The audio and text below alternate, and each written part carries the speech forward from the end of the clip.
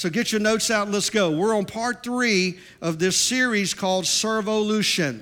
All right? Servolution. What is servolution? It is a complete and radical change of a person's life caused by the simple acts of kindness for the glory of God. And we've talked about serving, and we've been talking about that now. We do this every summer because next month on the 18th, we're going to have a big Servolution Day. And we've already talked to several areas and people and community situations. And we're going to be at the Curry House down the street, the program for boys. We're going to be doing all their lawn. And we've been in there ministering, talking with them. And the capstone up here that deals with special needs kids, we're going to be doing painting inside there. And they were like, really? Why do y'all want to do that? I said, because we're a church. We want to help our community. And we want to provide the paint too. And they were like, whoa. And then the Asian lady right up here has got the sewing business down the road. I stopped in, I was meeting with her and talking with her, and she's Buddhist, by the way, and we're Christian. And I said, can we come and just do all of your landscape here? Because it looks horrible, to be honest with you. It looks bad. And she's a single, she's got a kid, and she was like, you really would do that? And she again said, well, why would you do that? And I said, because Jesus loves you, and we just want to be a way to show you how much he loves you. And she's like, sure, come on. And so we're going to be doing that. We got other places. So on this big day, we're just going to go out in the community as a church body and just serve our community in simple acts of kindness. Amen? And so, but we don't want you to do it on one day. We want it to become lifestyle, that we all do it every day. Let's go to our text, 2 Corinthians. Got to run quick. Blessed be the God and Father of our Lord Jesus Christ, the Father of mercies and God of all comfort, who comforts us in all, say all of our affliction. How many's glad God's been there for you when you needed him? Amen? But why did he do that? So that we may now be able to comfort those who are in any affliction with the comfort wherewith we ourselves are comforted by God. God's saying, I have comforted you in your affliction. Now go comfort others in the affliction that they're battling today with the same comfort that I have given to you. And that's what Servolution is all about. But today I want to talk to you about living the generous life. Living the generous life. So don't hold on to your wallet. I'm not after your money. Because generosity is a lifestyle, not an act. That I want to talk to you about establishing a lifestyle of generosity, living the generous life. All right, let's get ready to roll. Our text today on this part is out of 2 Corinthians also. Let's look at it together. You will be made rich in every way. 4 people got that right there. You will be made rich in every way. Okay, I'm up to about a 4th. You will be made rich in every way. Okay. I was fixing to stop right there, all right? How many can handle some of that? Come on. This is the Bible. This is God's word speaking to us. You will be made rich in every way. Why? So that you can be generous on every occasion. He's not just talking about your money. How many would like more joy than you need? How many would like more peace than you require to live a peaceful life? How many would like some health that doesn't keep breaking down? I mean, you know, how many would like more money than you need to pay your bills so you could help feed somebody else that's hungry? That's what he's saying, that you will be made rich in every way. Why? So that you can be generous. How many knows that you can only give out of what you have? So that you can be generous on every occasion, and through us, your generosity will result in thanksgiving unto God.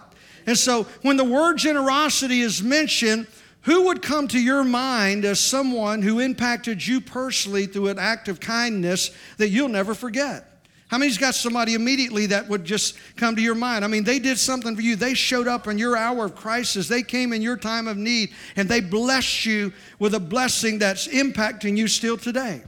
You would not be here to where you are today had someone not blessed you in such a way. And so I want to talk to you today, first of all, on the characteristics, get your notes out, the characteristics of a generous life. Jesus is approached one day by the religious leaders who confront him with a question, and they did that often because they always wanted to trap him. And so they confront Jesus with a question, and they said, Lord, what do we have to do to inherit eternal life? And Jesus responds back, as he normally did, with another question, and said, but what does the scripture say? And so they respond back to Jesus and said, well, the scripture says to love the Lord God with all your heart, your soul, your strength, and your body, and to love your neighbor as yourself. Then Jesus comes back with another question. He says, all of that is true. Now, who's your neighbor? Who is your neighbor that you're to love as you love yourself? And then Jesus comes in and he tells them a story to teach them a lesson. And we find it in Luke chapter 10. And Jesus tells us about a man who is leaving Jerusalem and he's headed down to Jericho. Jerusalem's above sea level. Jericho's below sea level. Jerusalem is known as the city of God. Jericho's known as the city of sin. And the Bible says that he is leaving Jerusalem and headed down to Jericho. How many knows anytime you leave the presence of God for the presence of sin, you're headed down?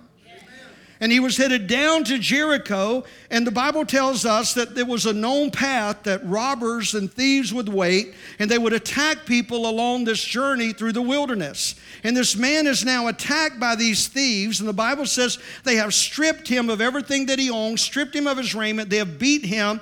He is now left bloody and beaten and robbed, and while he's laying there, one day a priest comes by. And as the man looked up, he saw this priest and he said, thank God, help has finally come. Here's a priest. This priest is going to stop and help me. He's a student of the word. And if anyone will help me, the priest will. And the Bible says that the priest looked upon him from a distance, but passed by on the other side. He refused to stop and give aid. And now the man's feeling hopeless, but then comes a Levite. And a Levite was one who prepared the temple. He prepared the temple for worship. And he thought, well, if the priest left me, here's a Levite. He prepares the temple, the house of God. Surely he'll stop by. And he did the same. He looked upon him, but then he passed by on the other side. The two that were qualified and should have stopped passed him by. But then it goes to our text. Let's read it together. It says, but then the Samaritan, as he traveled, came to where the man was. And when he saw him, he took pity on him. He went to him and bandaged his wounds, pouring on oil and wine. He then put the man on his own donkey, brought him to an inn, and took care of him. The next day, he took out 2 denarii, and a denarii at that time was really the value of 10 donkeys. And so he gave the value of 20 donkeys to the innkeeper and said, look after him, he said, and when I return, I will reimburse you for any extra expense that you have. And so I want us to look today and use this story as an example to show us 5 characteristics of what a person will possess when they're living a generous life. How many wants generosity to become lifestyle, not just an act? Amen? And I'm going to show you why you want that to be real in your life. Number 1, true generosity is a love that looks beyond itself. When you really begin to live a life of generosity, you will love and have a love that looks beyond itself. The Bible said the Good Samaritan, by the way, who is the only one that qualified not to stop. The priest and Levite, by religious law, was demanded to stop and help him. The Samaritan was not supposed to be involved. It was a cultural issue. They were not supposed to connect the two.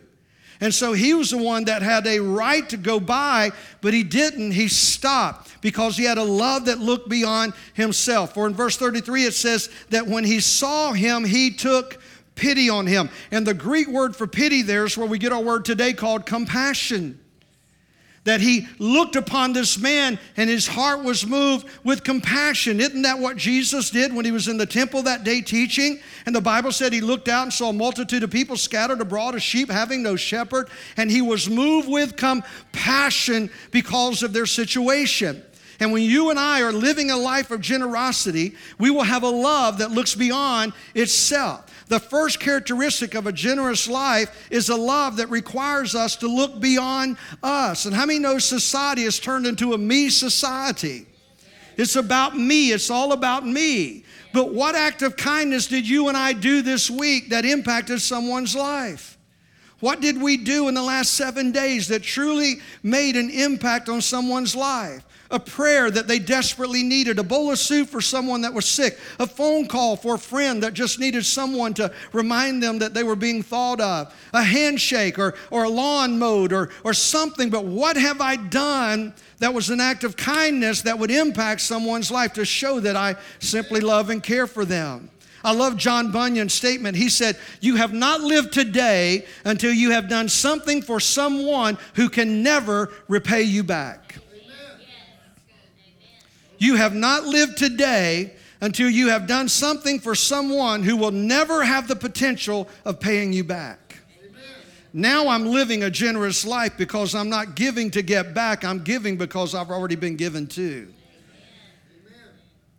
That I'm living a life where love goes beyond myself. Colossians 3:12. Read it with me. Therefore, as God's chosen people, holy and dearly loved, clothe yourself with compassion, a love that looks beyond itself. Number 2 is a willingness to invest time. Say time.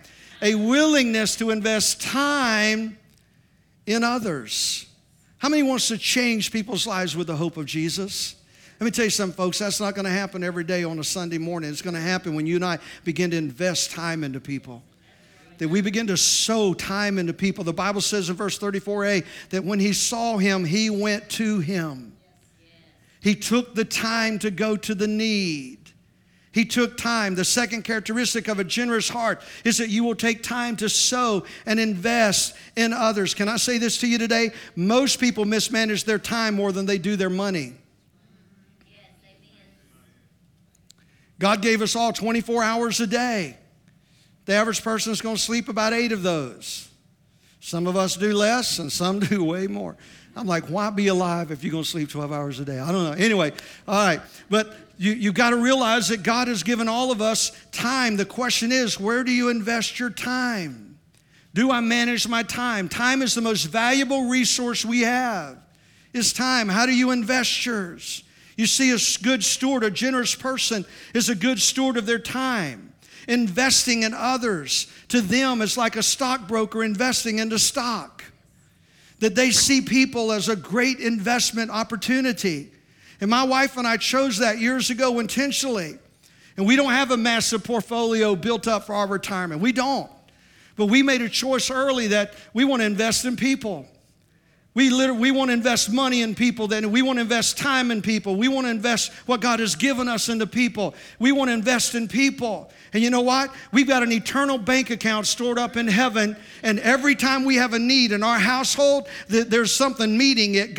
He said, out of man's bosom, I will give back to you. I will bless you. And we're walking testimonies that when you sow time into people who just need your time, they need some other things with it, but they need your time. You are investing in an eternal investment that will always bring return back to you.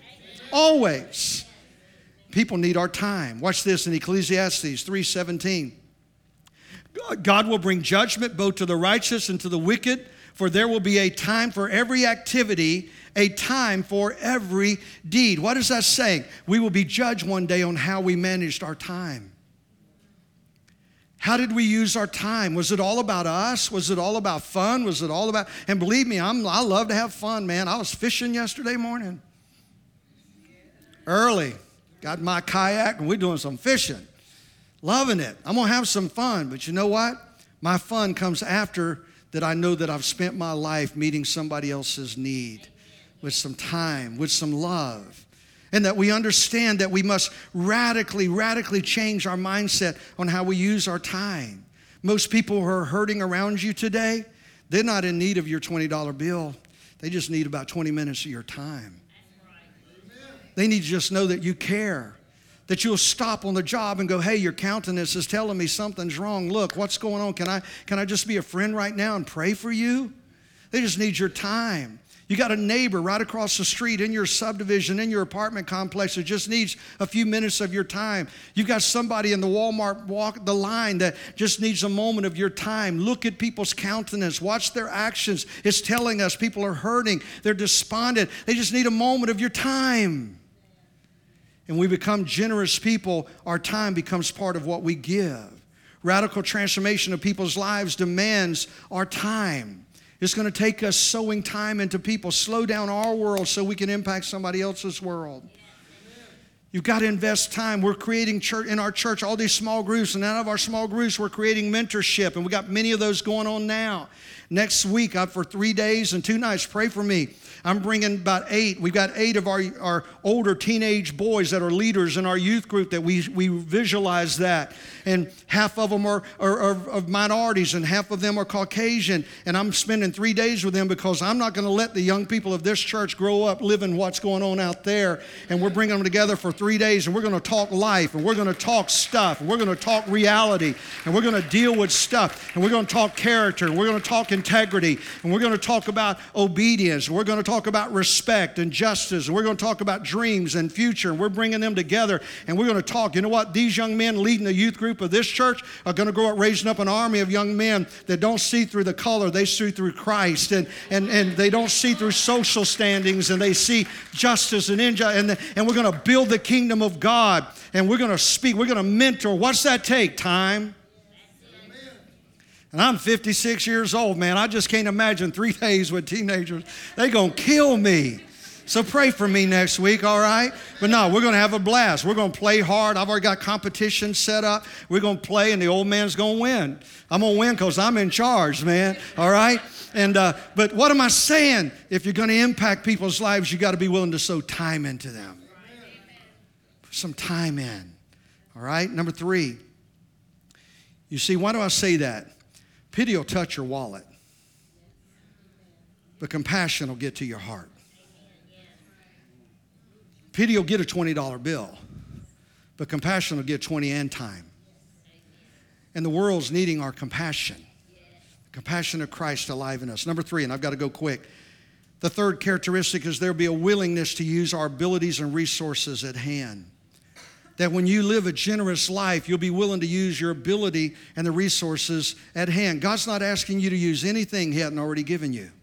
He's not going to ask you to give anything that you don't possess. He just wants you to use the abilities that are at hand. The Bible says in the scripture that this good Samaritan went to him and bandaged his wounds, pouring on oil and wine, which was very expensive in that day. Then he put the man on his own donkey and brought him to an inn and took care of him. You see, a generous attitude in life will love, spend time, but also give of its abilities and resources that it has. Generosity is the condition of our heart, not of our wallet. And God is not and will never ask you to give anything that you do not already possess. There's a homeless person out there that has no shoes. How many extra pair do we have in our closet? There's people going hungry on our street corners. How much food did we put in the trash can this week? How much food did we let spoil because it outdated its date? We let it sit in our shelf for months, while another man down the street just wanted 1 can. Come on, let's think about it today. That we realize that God has given all of us certain abilities, and you may not have a $40 in your wallet, but you know what? God lets you be the one that knows how to cook. You can fix a meal for someone, or like I said last Sunday, when it's raining, man, I head to Walmart. What an opportunity, bud. Get the umbrella out and just stand there and wait for people coming out that don't have an umbrella. And I ask them, could I help you to the car? I haven't been told no yet. And they're like, can I give you something? No. Can I give you something? It's called a something extra to show you God loves you card. I don't want anything. I'm here because I just want to sow something in. I can carry an umbrella. It's a great ability God's given me. Doesn't require a lot, does it? And it's just us thinking out of the box and finding ways that we can impact people's lives with acts of kindness. In 1 Peter 4:10, read it with me. Each of you should use whatever gift you have received to serve others as faithful stewards of God's grace in its various forms. God's saying, just take whatever gift I've given you, passions that you have, things you enjoy doing. Now go serve somebody with it. Just go serve somebody with the gift that's inside of you. All right? And listen, some of you have a gift of encouragement. Let me tell you, one of the greatest mission fields in our community is an ICU waiting room. Everybody there is desperate. When my family sat in the waiting room, we sat in there for months with my son who was on life support for 2.5 months. And I'm going to tell you something. If a Buddhist, a Catholic, a Jehovah's Witness, anybody else walked in there, I'm told every day your son's dead and he's not going to live. I'm like, anybody believes in anything, pray for me. I'm just being real with you. All right? Now, I knew where the answer was coming, but you're desperate when you're being told life's over, when the world's come to an end.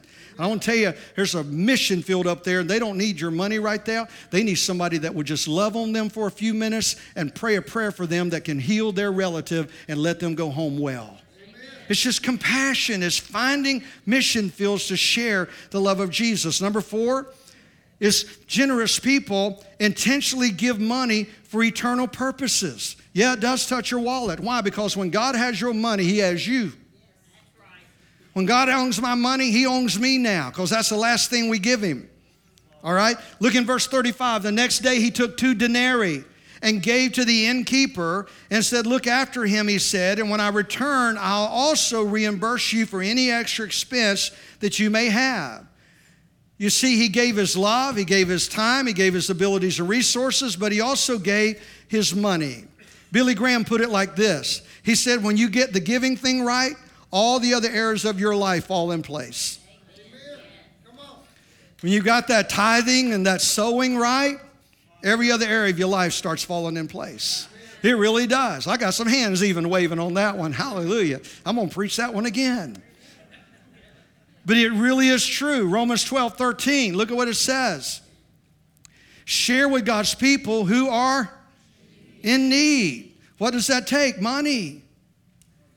Financial blessing comes with a responsibility to give out of what God has given to you.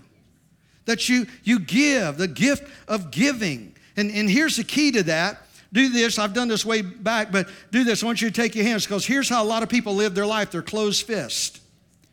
And you see, when I'm closed fist, I'm living life all about me. I don't have anything because my fists are closed. You can't receive when your fists are closed, by the way. And when your fists are closed, you can't give. And so people live a frustrated life their whole life because they're not giving and they're not receiving because their fists are closed. All of us have a few of those in our life we know about. They live miserable. They're always blaming other people for their crisis. They're not changing anything about their situation. They just live closed fist. I'm not getting, I'm not giving. And when you quit giving to me, I'm mad at you. But open your hands. And open hands have the 2 opportunities. One is to receive, and the other is to give. And when I learn to live an open hand, then what I own, God owns it. And if He wants to give through me, I give it. But I'm also at the place that I can receive back for Him when He wants to give back. Because He said, when you give into me in 2 Corinthians 9, when you sow, He said, I'll give back to you and more, so that you can give more, so I can sow back to you more. And now I've stepped into a non-ending cycle of sowing and reaping in the kingdom of God. Because I've learned the principles of giving. And so if we understand that, what are the benefits? I've got to really give these to you quick. What are the benefits of a generous life? And the Apostle Paul teaches that in 2 Corinthians 9. But I want to just give you the points very quick. How many wants to know the benefits of living a generous life? Because how many wants to live generously? And as we shared in these 5 points, just giving out of ourselves to others, the first thing that's going to come back to you is the favor of God. The favor of God is going to rest on your life. Psalms 12:5 says, good will come to him who is generous. Good will come to him who is generous. And I teach my children growing up, the favor of God is more valuable than wealth. The favor of God is more valuable than wealth. And Kathy and I are examples of that as we have given. We're not millionaires, but we get to live like one. We go places. We go on trips. We've been blessed in Hawaii twice and Jamaica. And we've been to Israel. And we were just in St. Simon's Island having a blast. And we don't make a ton of money, but we have favor of God. Because most of those trips, somebody else did for it.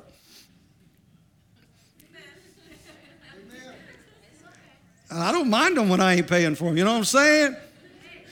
But I'm saying the blessing of God. And then when we needed a house in Kentucky, we just became assistant pastors. We didn't have the money for a down payment. And we had to have over $3,000 just for the down payment. And we didn't know we weren't going to get the house because we didn't have the money. 32 men from the church we were going to be the assistant pastor at pulled together $100 each, and they paid the down payment.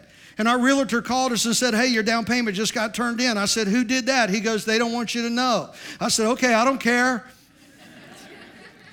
But then we didn't have any furniture because we moved out of a motorhome into that house. And a guy that owns a furniture store, Vern Baldwin in Ohio, Cincinnati, Ohio, Hamilton, Ohio, he called and said, Dan, I want you to come. I own a furniture store. I want to bless you. Well, I know what bless means. That usually I want to sell you something. So I didn't go. And for months I didn't go. He kept calling me, Dan, come on, I want to bless you. So finally Kathy and I went just to be friends. And I said, look, all I want is dinette. Dinette, nothing but dinette, all right? And he said, okay, I got you. And so he called his woman together that does all of her decorating. And he said, I want you to take them and I want you to furnish every room of their house, start with a bedroom. And I went, no.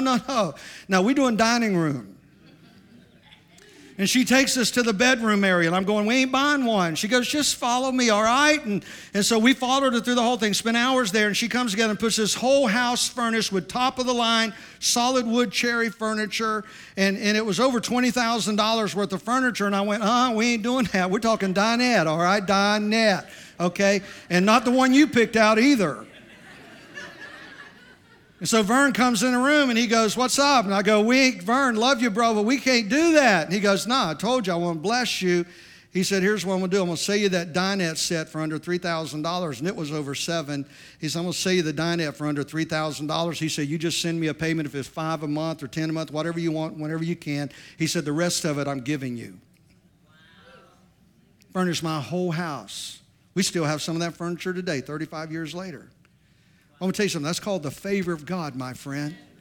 And I want to tell you something. When you live a generous life and you sow into other people, the favor of God rests upon you and your household, and God will show up in ways that will blow your mind. We didn't have, our vehicle messed up. And I showed up at church in Kentucky one day, and this guy's in there, and there's this sharp black Toyota truck out front. And I walked in, and he goes, man, did you see that truck? I said, yeah, I did. That was cool. That thing's sharp. And he goes, go get in it. And I go, why? It's unlocked? And I said, yeah. He said, yeah. I went and sat in it, and there's a title with my name on it. And he said, enjoy your truck. God told me to bless you and your wife. I can tell you 100 stories like that, because the favor of God is upon you if you learn to live a generous life. Come on. And so let's go. Number 2 is there's real prosperity. Proverbs 11:25, a generous man will prosper. He who refreshes others will himself be refreshed. That there's real prosperity that comes to one that learns to be generous. And can I say this today? I'm not saying today you need to go give $1 million to somebody. I'm saying learn how to impact someone's life with an act of kindness out of the generosity of your heart. Number 3, it will leave a legacy of impact. When you live a generous life, you're leaving a legacy of impact upon the generations to follow you.